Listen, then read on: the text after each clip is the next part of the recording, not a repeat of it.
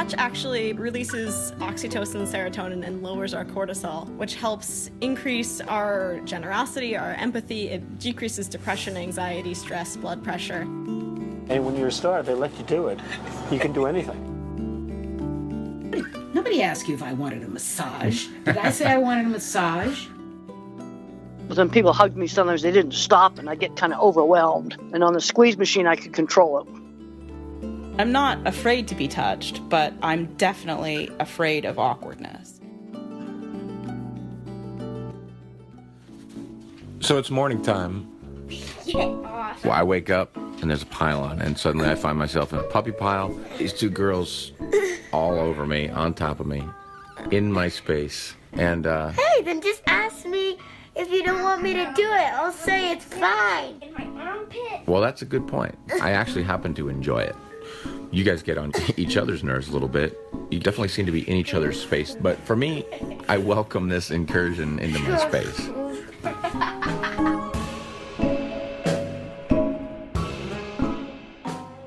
We talked to Temple Grandin in this episode, the famous doctor, animal rights activist, and autism expert, who is actually autistic herself, about how, for example, she chooses a seat at an airport. I think a lot of people deal with these issues every day on a constant basis. The worst arguments you've ever had are just about personal space, and not necessarily that physical bubble, but how you get into each other's mind space. She will repeat stuff, or she'll say it in the same tone I did, except for in a baby tone. So, Like if I say stop, she'll say stop. yeah, a lot of kids do that. It's a way that they start to experiment, I think, with getting into each other's personal space, entering each other's bubbles.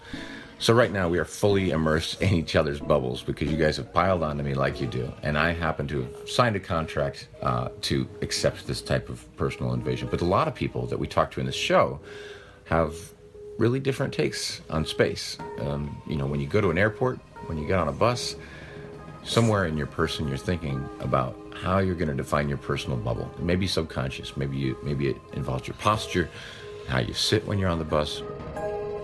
You're choking me.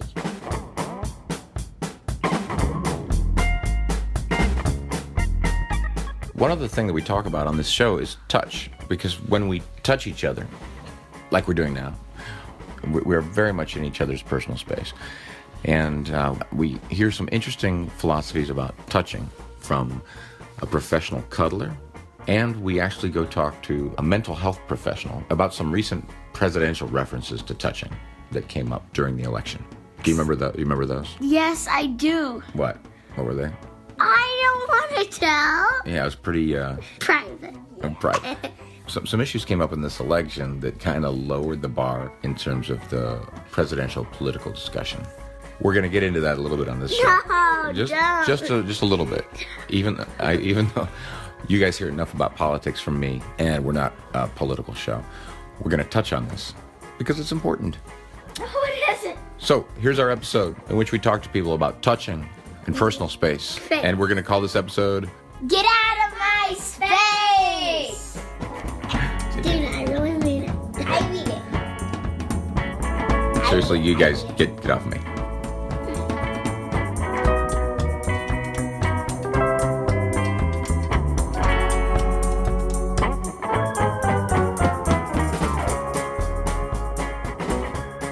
Get out of my space, or come into my space. I'm a person who likes their space, but I guess everybody could say that. There are more of us than ever, obviously, and it seems like we're bumping into each other in new ways that we never bumped into each other before.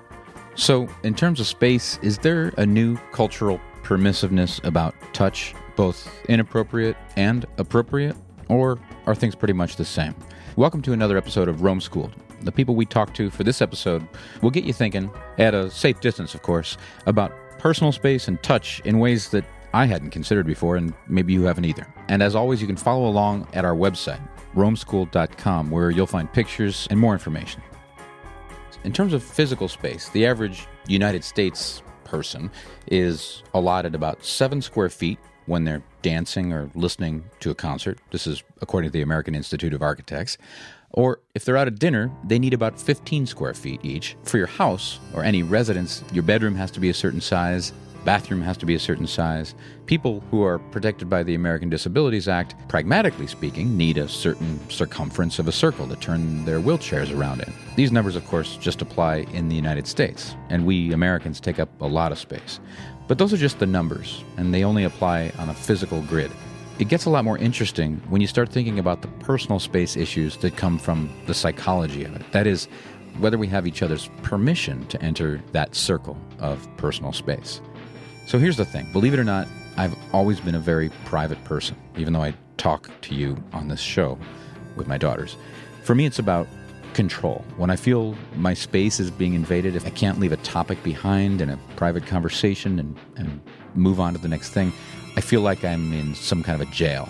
I use strong language to describe some invaders. Close talkers, for example, people who don't respect boundaries. To me, they're interpersonal terrorists. But then we do this show, and at best, we're having regular old casual conversations with people. But then sometimes when we're sticking our recording device in their face, I wonder if we're invading their bubble too much. My friend Courtney Haumeister is coming out with a book next year called Okay, Fine, Whatever, The Year I Went From Being Afraid of Everything to Only Being Afraid of Most Things. It's a collection of essays, and some of them got their start in a column that she wrote for a newspaper magazine in which she deliberately undertook uncomfortable activities that pressed against the boundaries of personal space. For one of these, she went to see a professional cuddler.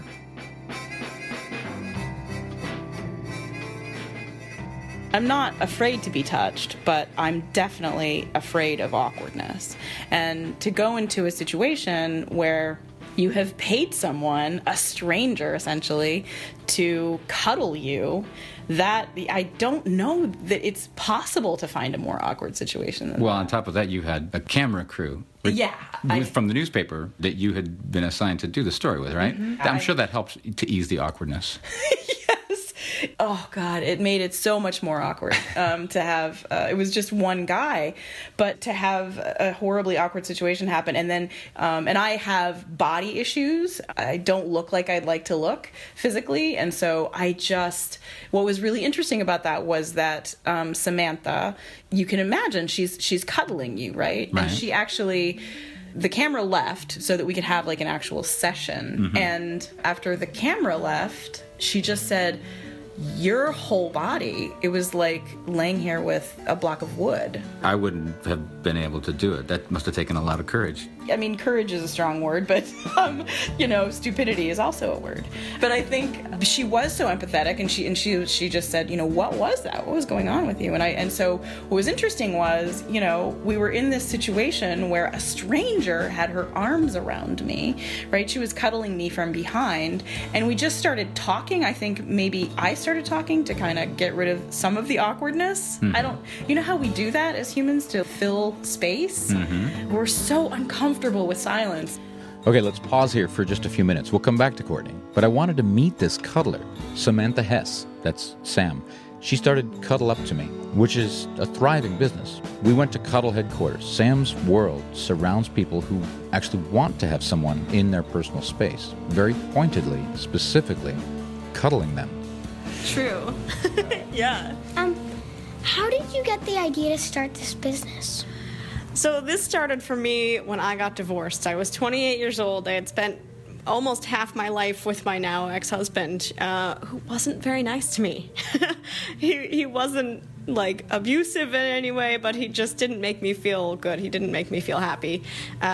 He didn't have any want or need for touch, and I need hugs. I need to be close to people. And after almost 13 years with him, I decided that didn't work for me, not having touch in my life, and so I got divorced. And then I realized that there's got to be other people like me who also just need a hug once in a while. That's the most personal reason to start a business that I've ever heard. And it's been successful. You have a whole crew of people who... Yeah, well, not only here locally in Portland do we have people, but I also started CertifiedCuddlers.com, which has people. I'm posting somebody new from Vienna, Austria. So we're expanding globally now.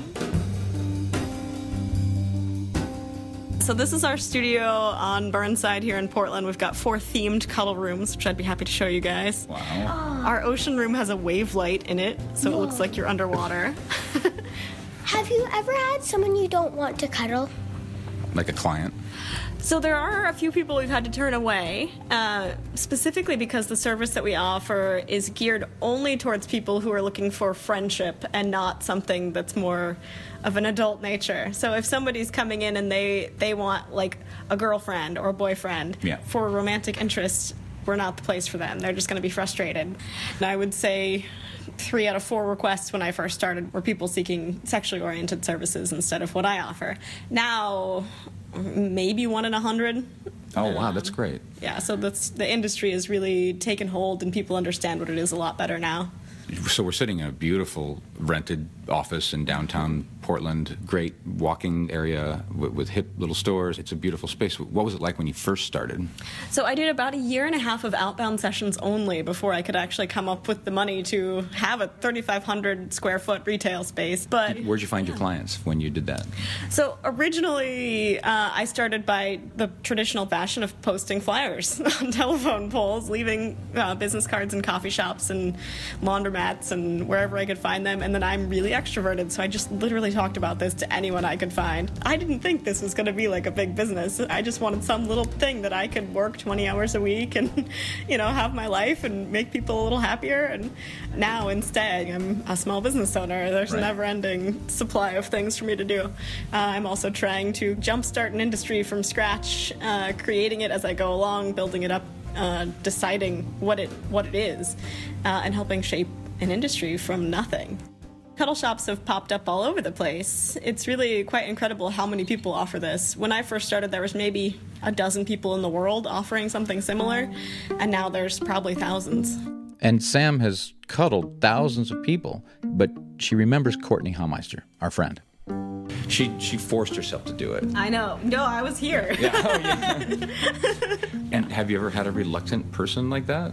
Honestly, it happens pretty frequently. I get a lot of people who have pretty severe social anxiety, and they have a hard time trusting or understanding how to relate to people.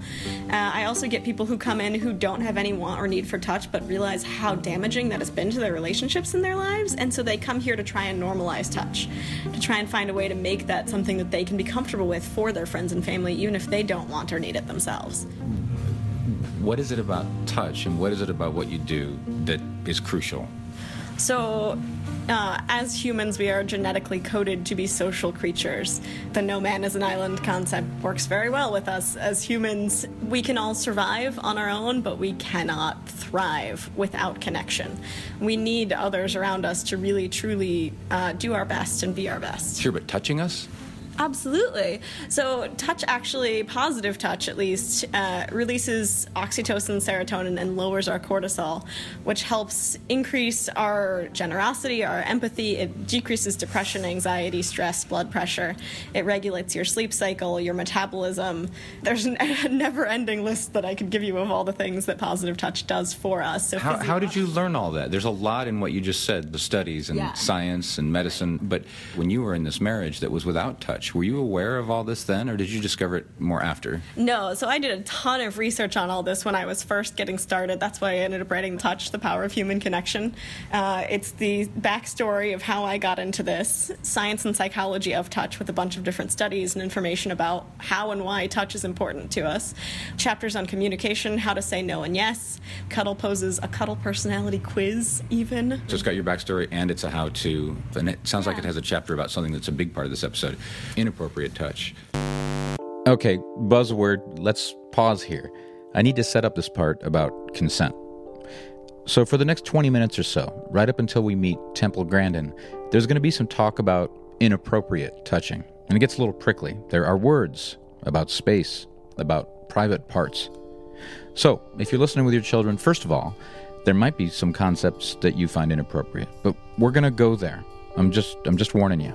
But since I watched this election unfold with great interest with my 7-year-old daughters, my personal opinion is that they can handle it. In this next 20 minutes, we'll examine the conversation around consent and inappropriate touching not just as far as young children are concerned, but as far as our society has been affected by the strange events and topics of this election season. But we'll also talk about close talkers and other lighter issues having to do with personal space. So use your own judgment in listening to this segment. But the truth is, if you have young kids, they'd probably rather be playing with a hot glue gun or shadow puppets or something during this portion anyway. So for starters, imagine you're on a plane, and the guy in front of you puts his seat into the reclined position. Your personal space is invaded, but it's legitimate, and he doesn't mean anything by it. But isn't it nicer when that person in front of you maybe turns around and says, "Hey, I'm going to do that thing. I'm going to recline my seat. Are you ready? Here I come." He doesn't really even have to ask, "Is this okay?" But for some reason, it's so much better, for me at least, if this little transaction happens. My bubble feels less invaded because I've given consent. Maybe it's obligatory consent by social contract or airplane contract, but it's consent. But then there are other invasions, far, far more serious invasions. Here, I repeat my warning. If you happen to be listening with kids, this is the worst of it. This is the infamous tape. I've trimmed it down to the most pertinent part of the recording that's been the topic of so much conversation. This, ladies and gentlemen, is the 45th President of the United States. I did try and fuck her. She was married, and I moved on her very heavily. In fact, I moved on her like a bitch. I better use some Tic Tacs just in case I start kissing her. You know, I'm automatically attracted to beautiful. I just start kissing them. It's like a magnet. And when you're a star, they let you do it. You can do anything. Grab them by the pussy. I can do anything. Sorry to make you relive that. But like I said, I watched the debates with my daughters so they could witness and participate in the greatest democratic process on the planet. We watched the debates together with our neighbors and their kids. And at the beginning of the second debate, this is what emanated from our neighbor's TV. You describe kissing women without consent, grabbing their genitals. That is sexual assault. You brag that you have sexually assaulted women. Do you understand that? This was locker room talk. I'm not proud of it, but it's locker room talk, and it's one of those things. But I have tremendous respect for women. Have you ever done those women things? Have respect for me. I'm going to make our country safe again. Thank you, Mr. And Trump. that's what I want to talk about. Secretary Clinton, do you want to... Let's talk about consent for just a few minutes. So I am fascinated by consent and these concepts around it because there is no socially normal accepted version of consent. We all have different ideas of what consent means, and there's such a taboo around touch that no one's willing to talk about it. And when there's a taboo, it prevents us from having open communication, and then nobody has an understanding of what this really is to each person. And I find in this business, consent means very different things to different people. So we teach communication wizardry here. Except for no wands. Yeah, no wands.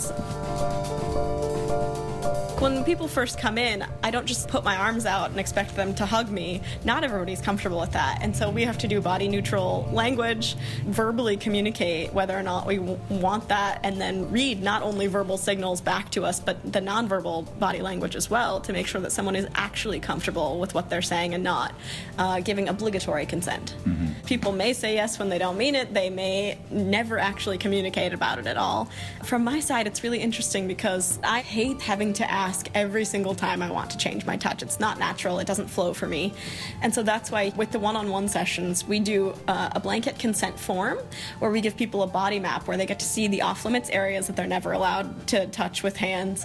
We discuss making sure that every touch is given with non-sexual intent, which is really vital for me because you can feel people's energies when they're getting in that kind of adult-oriented mindset, and we have to be able to switch them back. What are the questions? What kind of training is needed for your job? So we actually do a 40-hour training program for each of our employees. The employees that I have here in Portland go through a one-on-one training program that I customize to each of them. I also have an online certification that requires at least 30 hours of training. We teach people about consent, codependency, different types of touch, how to lead people in appropriate ways, how to make sure that you're taking on only appropriate clients, how to communicate clearly and nicely with people, and all of the business aspects of how to run a business like this. I would suspect that there might be people that come at this in order to normalize something that was done wrong in their life, and they want to reestablish a good feeling about touching other human beings. Is that one type of patron? I do have rape victims, I do have victims of abuse, and then people with different anxieties who are all struggling with normalizing touch and allowing that to be a positive aspect of their life.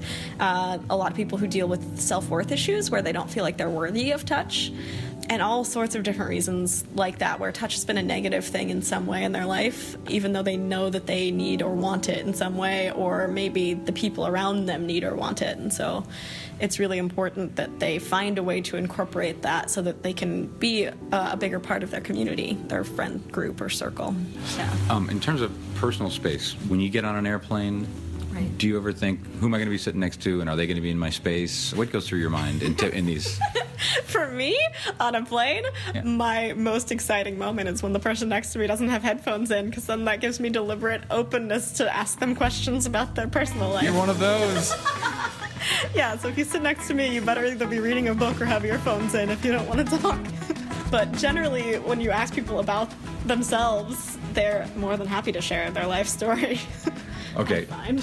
So getting back to the idea that instigated this episode, Trump. Mm-hmm. There's so many invasions of privacy around this issue. Right. But when he was just talking what he calls locker room talk, right, but he was bragging about what would seem like an incredible invasion of personal space. Right. What types of issues around groping or around sexual assault or things that approach sexual assault come up in your day-to-day? It's really fascinating how often we get tears here. It's at least every day, and there's all sorts of different reasons why people are uncomfortable with these kind of social norms and accepted practices in our world. And I find the only way we'll ever break that cycle is to have open communication around it. And so I do my best here to get people to talk about the things that they're uncomfortable with. I love awkward moments because that's where the growth of life comes from. Let's open that box up. Let's shine a light on whatever that darkness is. Let's figure that out, because we can't ever get past something or learn from it if we don't give it a purpose. Conversation gets shut down when people just say, you know, this is just a norm. Oh, it's just locker room talk, no big deal. I don't care if it's locker room talk. This is not okay, and it's inappropriate. And if we just allow that person to sit there and make us uncomfortable, then we're doing an injustice to everyone around us. Can we go check out the rooms now?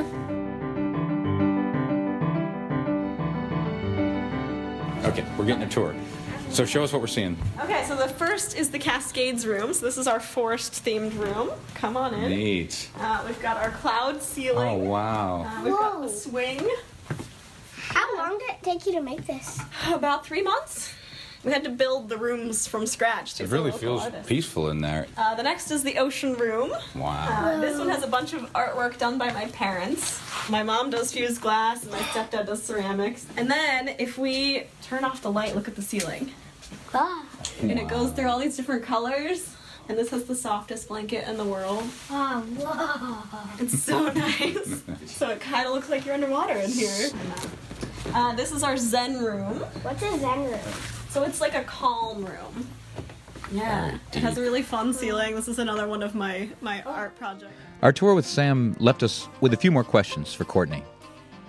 Did she tell you that she embraces awkwardness, that it's one of her favorite things? Because when you're feeling awkward, you're confronting things that might not make you feel safe, and that she loves those awkward spaces.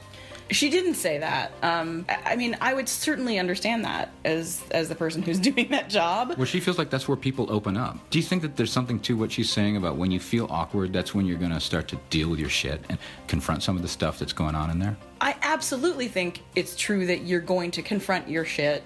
No matter what. The question is, are you going to actually deal with it at that point? Or do you just sort of move through it, get through it, like you get feel through anything. Crappy. Exactly, feel terrible, and then get through it? Or are you going to be with someone, with her, like we actually started sort of talking about my body issues, and she gave me some affirmations at the time to say, and I am not an affirmation That's not fan. your jam. Right, but she said, I'm amazing, and I had to repeat everything that she said.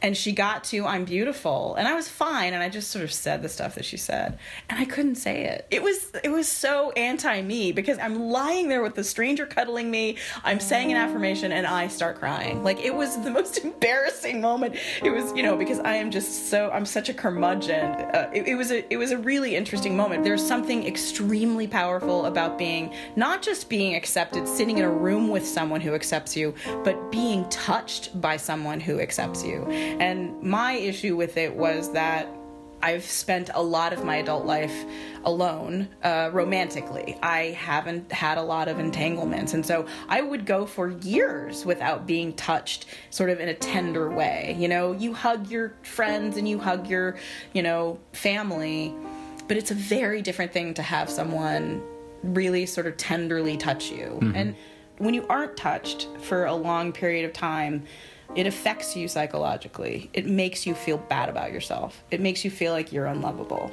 Well, and I say this, it made me feel like I was unlovable, but it also, they've done studies and, like Russian children in orphanages, these kids don't get touched and they are broken for a really long time. It's a really important thing. And one of the things that I've talked to friends about is that they will go and actually get a massage to keep them from calling up some douchebag that they dated months ago and sleeping with them, because they just need to be touched, So it's funny because the kind of touch that they want is the kind of touch that Sam does. They want to be held, they want to feel safe. Right now I have a person in my life who touches me on a regular basis.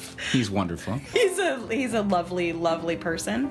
But I have to say to all the snarkers, try not being touched for a couple of years and see if that's not an appealing idea to you.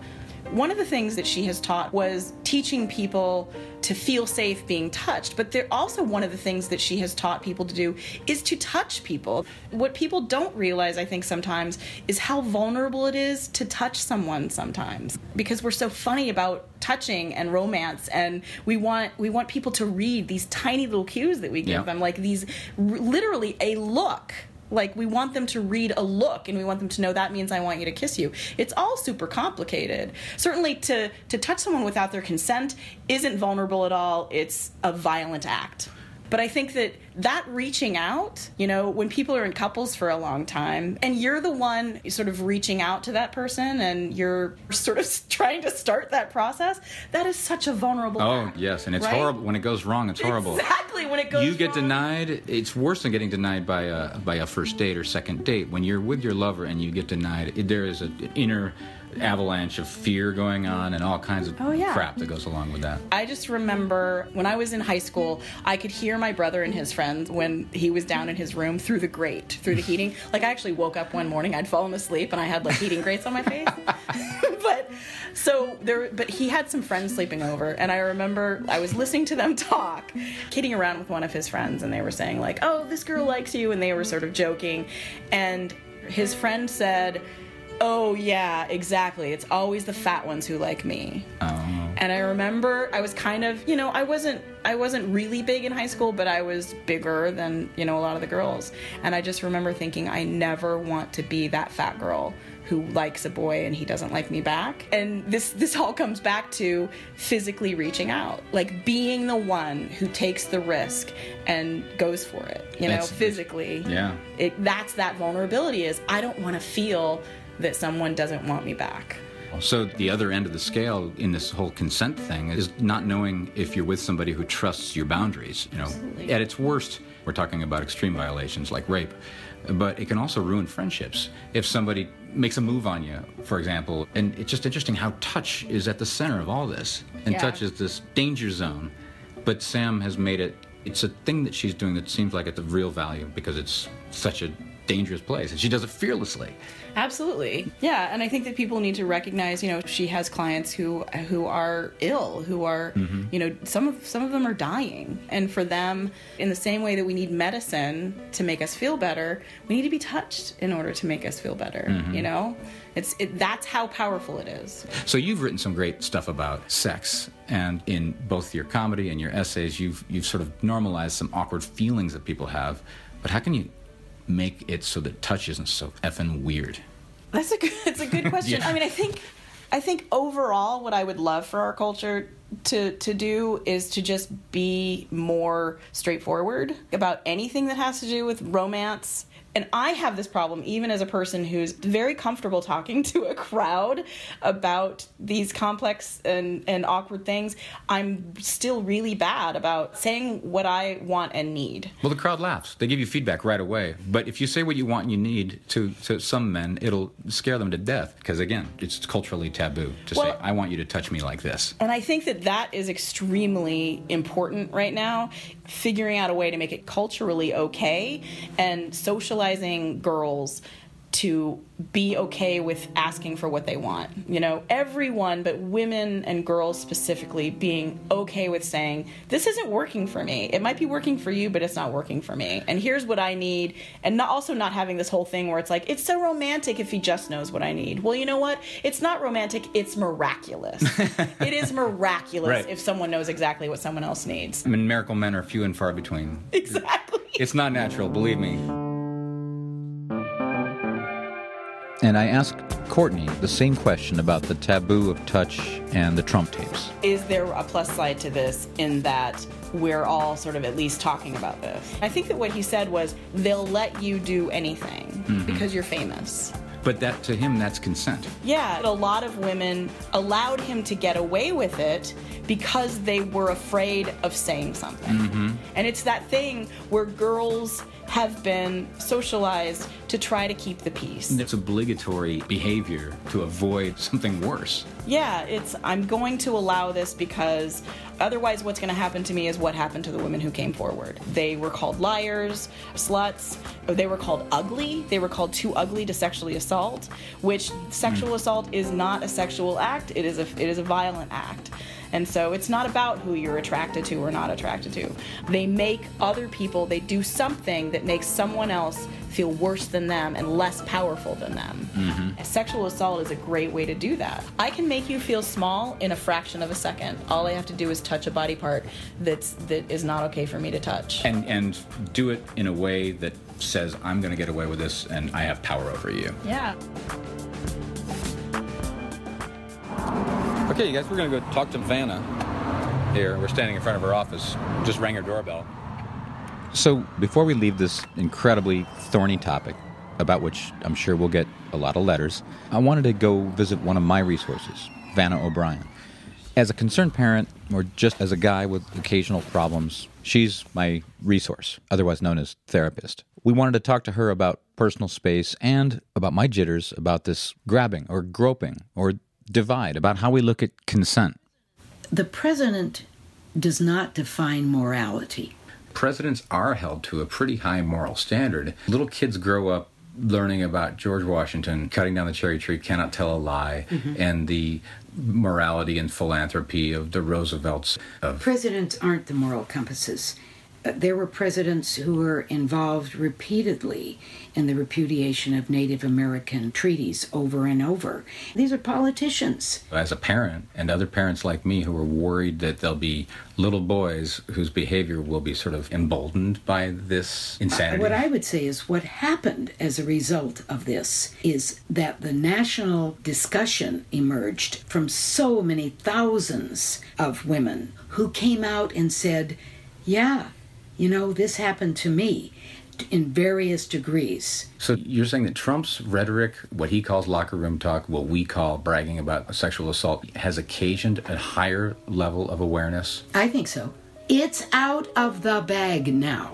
And I think the shock for us was, God, I didn't know there was so much of it. To have thousands of women come forth and talk about, yeah, you know, I had a boss that did this, I had a boyfriend that did that, there was a neighbor next door, and you think, oh my God. Okay, we've put some resources on our website for people like me, people who are concerned, maybe overly concerned, in my case, about their daughters, and people who have sons who'd like to work with them on these issues. Now, I promise you, we're done talking about Trump and the Trump tapes. I absolutely promise you. But for these worst-case instances of invasion of personal space, that's sexual assault, Vanna believes in self-defense classes. She took her daughters to one a few years back when they were teenagers, and she saw hope in her daughters and their openness. They said, what would you do if you're sitting on a bus and some dude sits next to you and he puts his hand on your thigh? And so she went around. There were about like maybe 20 moms and some daughters there. And when it got to me, I said, I don't want people to hear this. I don't want people to know this. And I realized, God, there's a piece of shame here for me about being a person that this guy thinks it's okay to do that to. And I don't want to draw attention to it. So I said, I would get off at the next stop. And she said, even if it wasn't your stop? And I said, yeah, I might. Is that really what you would have done? I think it might. I mean, now I wouldn't, but then at that class, I thought, yeah, I so much don't want to make a scene. Both of my daughters said, would you get your hand off of my thigh? And hopefully that the guy would be so embarrassed he would get up. And that, of course, is the right answer. Draw attention to it. Loudly. Loudly. You should not have to endure that experience. It's not your fault. He was given no permission to do that.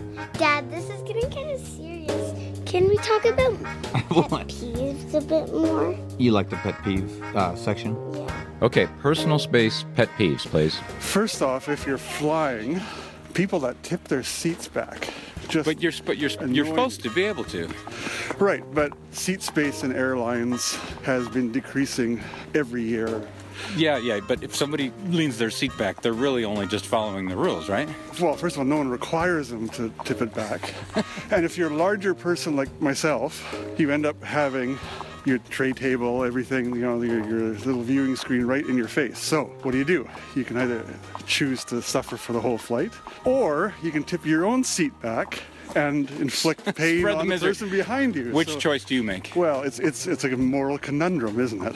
Well, which way do you go? Be honest now. Are you a recliner, or do you kind of... I'm not a recliner. I suffer and I think evil thoughts. And your personal space gets invaded, and then you take it out on your family. Sometimes, flying in business, I guess it makes me a tougher negotiator. Remember, I think these seats were all designed in an era of Panama Clipper ships or something like that. But how tall are you, Ralph? I am 6 foot 1.5 inches, which isn't that tall. I think actually there's a technological fix to this, which involves welding. But there's another solution, which is that airline seats should be designed not to recline back, but for the seat cushion to slide forward. So then you lose your leg room. You lose your own leg room by reclining. The moral conundrum isn't quite as... I think I got that. I think that's useful. I think it's okay to move your seat back. I don't think you need to ask. Really? So you do it with total impunity? You don't let the person behind you know? No, the seats tip, and the person behind you knows that they tip and that it might get tipped. I do believe it's polite to move your seat back into the upright position when meals are served, because... But what if you're asleep? I generally wake up for meals. I never use my tray for meals. I use it for my laptop. You're on a plane. The goal is to get somewhere, and if you need... And to eat, apparently. Well, now you have to pay for food, so the meals are fewer and far between. So your whole context falls apart, and that's the thing about consent and personal space. There's so many factors and contexts that there's no one right way to do it. So now what if you sit next to the cuddler? I am, I would say, one of the more chatty people around. I like a good discussion, but when I'm on a plane, I absolutely hate speaking to anyone. You have so little personal space on a plane, and if somebody talks to you, it makes your space even smaller. So when I am traveling, my point is to get from A to B without speaking to anybody, and although Samantha sounds lovely, if she sat next to me, it would not work. I would never want to have a long discussion during my plane flight. That's my pet peeve. What's your pet peeve about personal space? As a teacher in the elementary schools, the thing that really bugs me is when a child wants my attention and they kind of stand behind me where I can't see them and they just start tapping me and tap, tap, tap, tap, tap, tap, tap. Oh, God. I try to ignore it because I'm not supposed to encourage negative behavior, but, it's hard. I want to say, what? Okay, how about you? When somebody shoves a phone in your face? Yeah, that's annoying. And then when people I don't know look over and they start reading my texts. What's interesting to me about personal space is how we all kind of learn what we need and then you learn from other people what they're not comfortable with. When I first really became aware of this is when we were in the Peace Corps, and there was a guy in our Peace Corps training. I realized after a while in talking with other people is that he got too close, right up in your face. It's not like he did or said anything inappropriate, but he was too close. The close talker. Yeah, he doesn't understand that whatever that interaction is between people that says, come closer or move back, please. We'd find ourselves moving back, sort of sitting back in a chair, and he didn't get it. He was tone deaf to those subtle... deaf to it. And how do you go about telling somebody, I wish you'd get out of my space? So we realized that he needs to know this. He really does.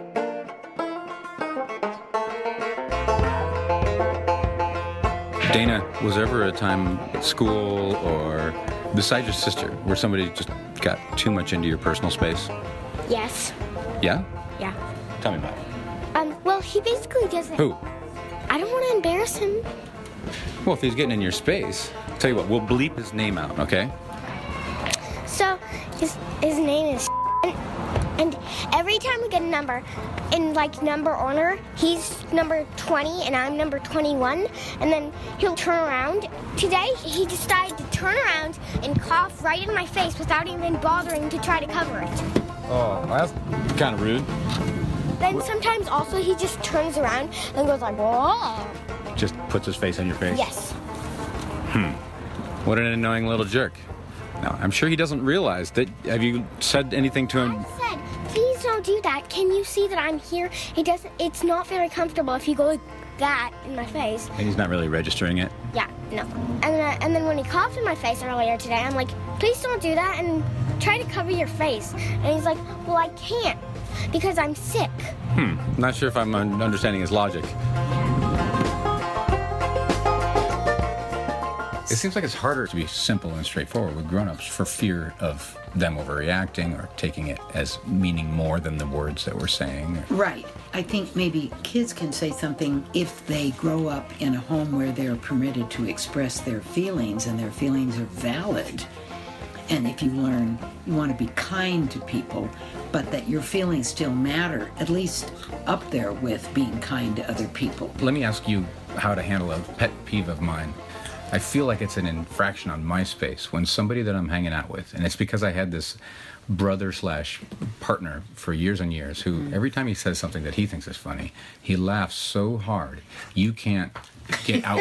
You're trapped. You have to laugh at his joke. Well, you're being controlled in a way. You can't find a way to say anything to this person without sounding like you're being really mean. You are being forced to give up something you want, which is more personal space, and in your case, the right to not have to laugh, to find it funny. It is my right to not laugh. Well, sure it is. I mean, the guy that you're talking about, is that... Yes. But we won't air his name. But the thing is, he doesn't listen to our show. He's a very dear friend of mine. So what's a tool I can use to let this person know? Or is it something that they've found success with for 47 years and they're never going to stop doing Well, it? if he's 47 and he's been doing it all this time, he's not picking up signals. And there are signals, I think, that we all give off to other people. People pick up those signals and they sort of think, oh, good, all right, you want to hear more, I'll tell you more. But then there are other people, they just didn't learn it. Now, this is a mystery because most of us want to fit in, or at least be with people that we make them feel comfortable and they make us feel comfortable. But what happens if you're with somebody that, you know, they're laughing and laughing and they're looking at you and they're laughing and laughing and you're not? And so pretty soon you're like, it's your only way out. It's your only way out, and you keep laughing. But they haven't picked up something, which is you are not joining them and reacting and responding to, oh, that's really funny. There's a glitch. And I don't know if it's because they don't care or they just are missing receptivity, you know, awareness. that's a tough thing. You can teach somebody not to interrupt you. Mm-hmm. You can say, do you realize that when I'm talking, you interrupt? Oh, I didn't realize that.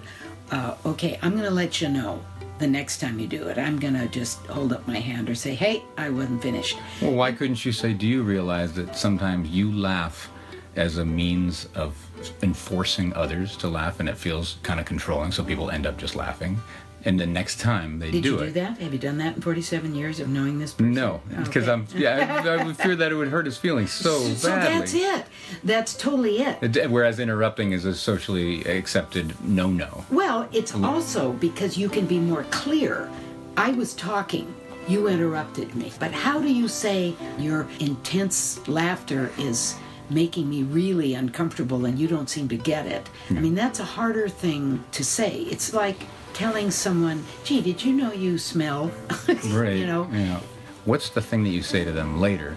Or you want them to succeed and to stop having this loop where they get positive feedback by enforcing laughter, then they hear the laughter that they wanted in the first place, so they go on doing it. Well, if I really cared about them, I would say something. Clearly, you say something in private. You say something when you're not drinking, so that they can tell that there's a sincerity. I would say, I hope you'll take this in the right way, because I really like you. But there's something... There's something that you sometimes do. I would do some pussyfoot kind of stuff by saying, I hope you don't mind this, Right. And others may not feel the same. Others, that's a good one. Others might not feel the same, but, take this in the spirit it's meant. It's for me. Okay. Sometimes when you tell a story, you laugh at your own joke, and you just kind of keep on going on. And it makes me really uncomfortable. Okay, there's my pet peeve. Vanna, what are your pet peeves? There are people who think that because they've perhaps taken a course in massage, or they love massages themselves, that they like you and they see you and they come up behind you and start giving you a little neck massage. It's like, what? Nobody asked you if I wanted a massage. Did I say I wanted a massage? Just for the record, for my daughters or anybody else who is good at massage, I always like to have my neck massaged. So, well, good. Yeah. Go for it, girls. Oh, they're doing a great job right now. So there are also huggers, that people who sort of, their opinion is you're somebody that they can hug. You deserve a hug. You need a hug. Maybe you are blessed by them hugging you. That would piss me off. I like to hug people. You like to mutually have some consent established. That's right. And I think it's the mutual consent. So now with hugging, I always feel, admittedly, some awkwardness around hugging. Even people I know well. I'd say at least half the time I can't tell, hug or no hug. Okay, now I'm going to say this. It sounds so arrogant. I would sense, based on what they said to me, that it is appropriate for me to give them a hug, which means, I'm sorry you're going through a hard time, and thank you for sharing that with me. But your job is to read cues and to understand languages that other people aren't in the habit of understanding. So what you just called arrogance is actually more a trained, experienced eye for body language, for level of disclosure, and things like that. Yeah, I don't know how I learned that. I've got to say, I just think you pick it up. The next person we spoke to in the last chapter in this episode was born with a special way of seeing the world. So in terms of subtle cues that we've been talking about, facial expressions, tiny nuanced mannerisms that indicate consent or non, Temple Grandin had a disadvantage. She's autistic, and one of the marks of autism is the inability to recognize facial expressions. But in many, many other ways, her way of seeing the world, space, and touch changed society's way of seeing things. Temple Grandin's an American doctor. You might have seen a documentary about her life or the film with Claire Danes called simply Temple Grandin. You may associate her with shining a light on the world of autism. She, in fact, reshaped the way we think about and manage spectrum disorders and how we treat the animals that become our food.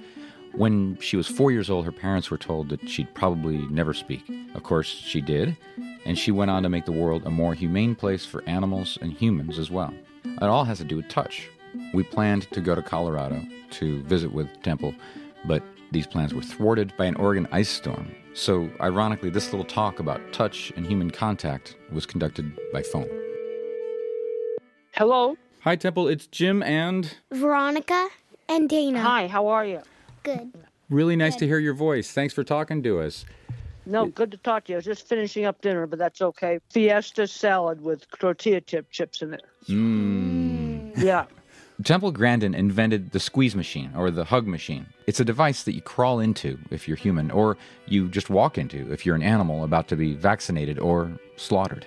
It's something that goes back 1,000 years or more. It's an application of generalized pressure over the body of an animal.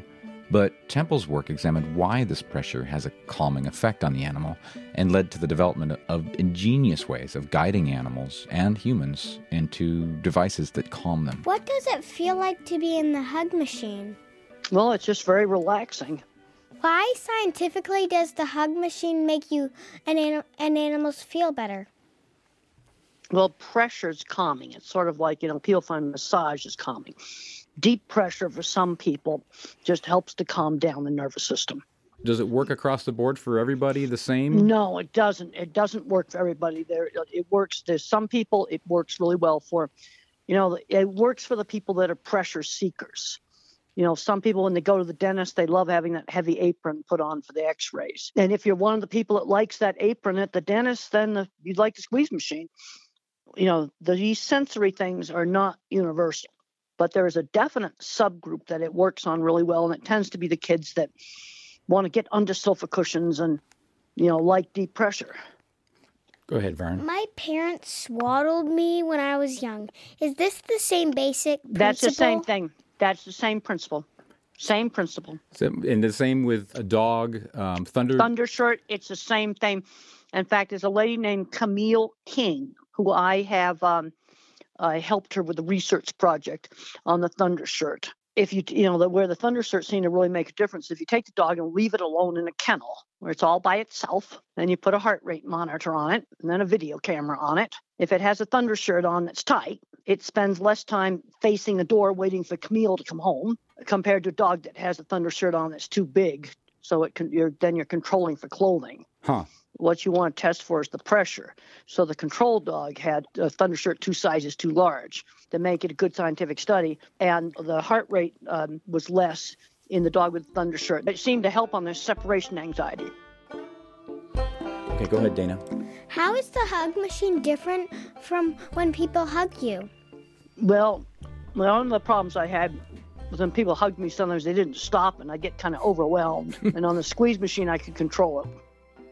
So do animals pretty much universally respond positively to these, or are there some animals that freak out in the same way that some humans? There's some animals that freak out in squeezers. They're just as different. Especially if you get them stirred up before they go into it.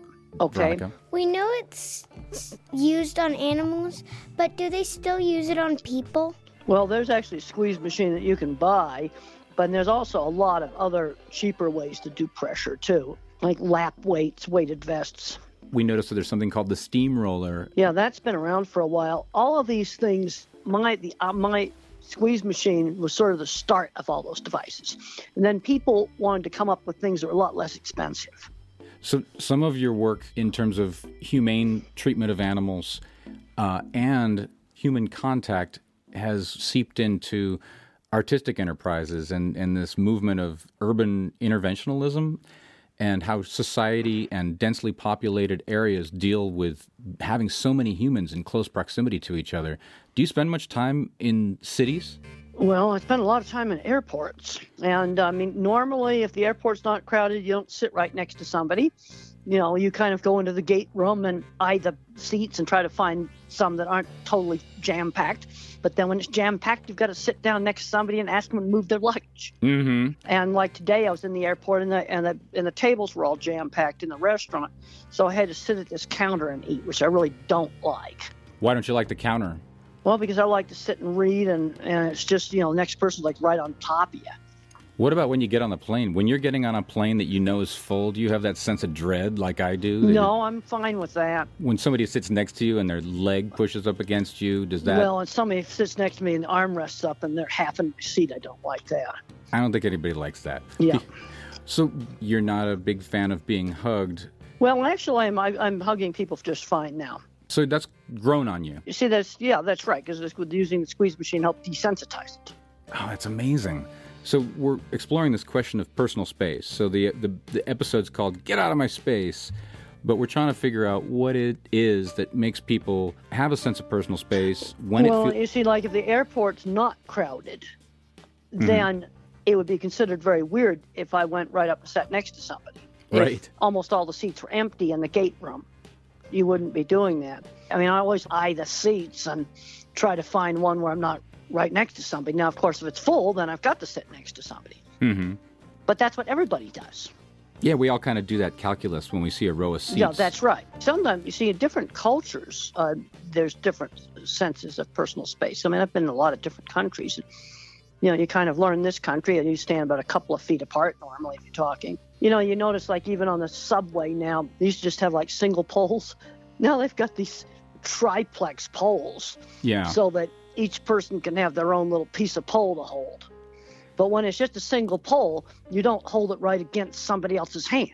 Right. It's sort of an unwritten... Nobody does that. You don't do that. Like with a single pole, I make sure there's about 6 inches between my hand and somebody else's hand on that pole. You might have 5 people holding on to one pole. And on that train, you need to hold on to the pole. You're likely to fall if you don't. Right. I mean, that's what it's there for. Exactly. That's what it's there for. Everybody holds it. Sometimes it's hard to get past a close talker, for example, but they might have some really valuable stuff to say. Have you ever had an experience where somebody's just up in your face and you want them to go away, but then you end up getting something out of the transaction anyway?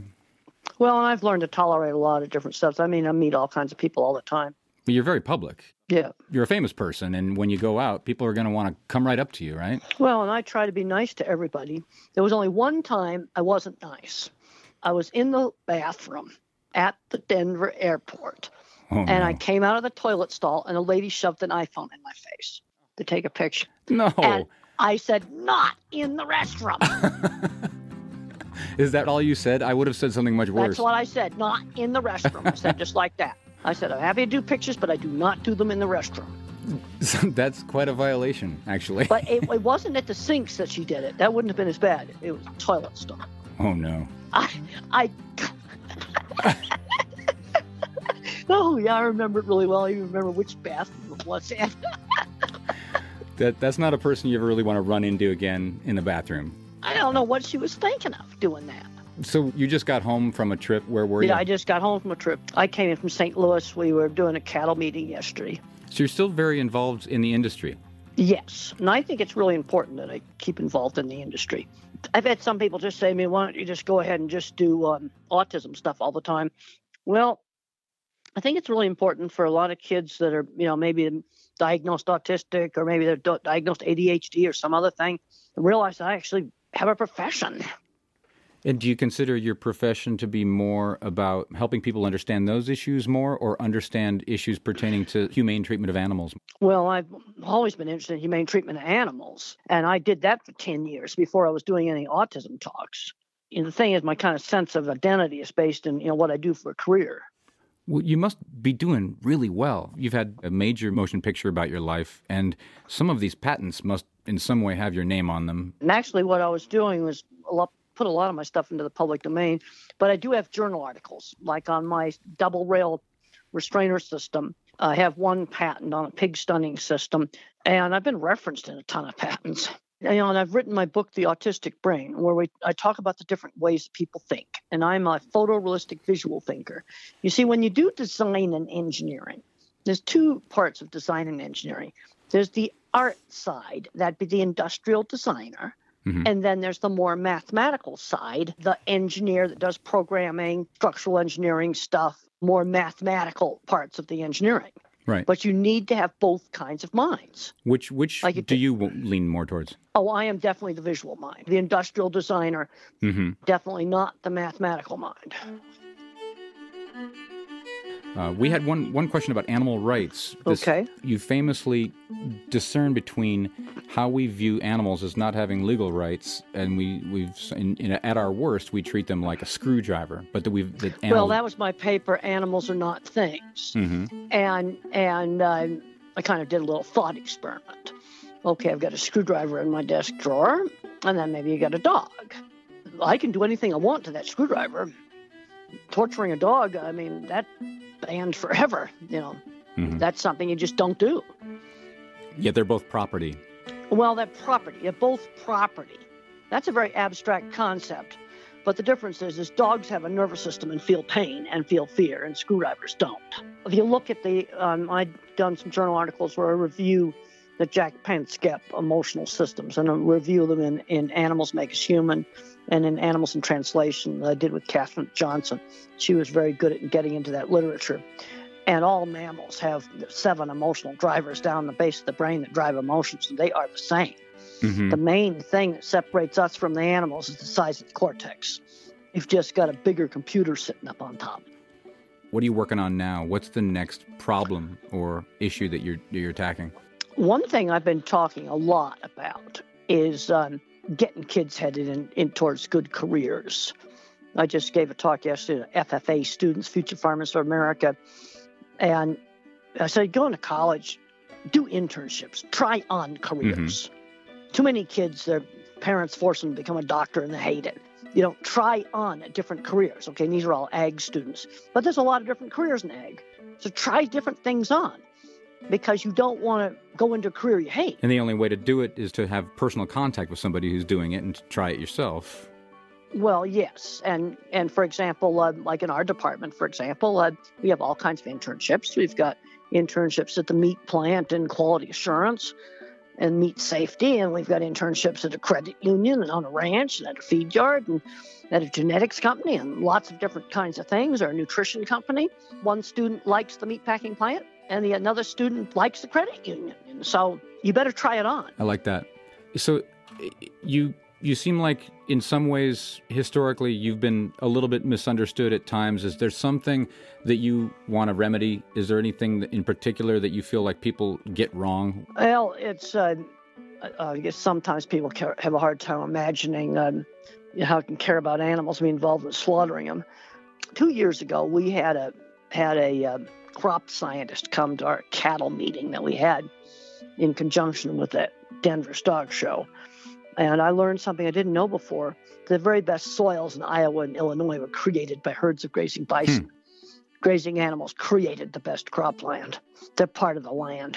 We need to be getting the grazing and the crop rotation and the food crops integrated back together again. The big picture is being lost as we try to maximize profits in each field, it seems. So, well, one of the problems you got with autism right now is it's such a big spectrum. Since they changed the guidelines in 2013, they've taken the Asperger's out where there's no speech delay, put it all together. So now you get this huge spectrum that going from somebody that's socially awkward and smart to somebody that has very severe challenges and will have to live in a supervised situation for the rest of their life. Well, I really appreciate you talking to us, Temple. You're really a hero to so many, and thank you for your good work and your fine thinking. Thank you very, very much. It's great to talk to you. Thank you. You're very welcome. Okay, goodbye. Goodbye. That bit at the end about autism being redefined sort of came out of nowhere, and I didn't quite understand it. I didn't feel equipped to ask her about it, but I wish I had.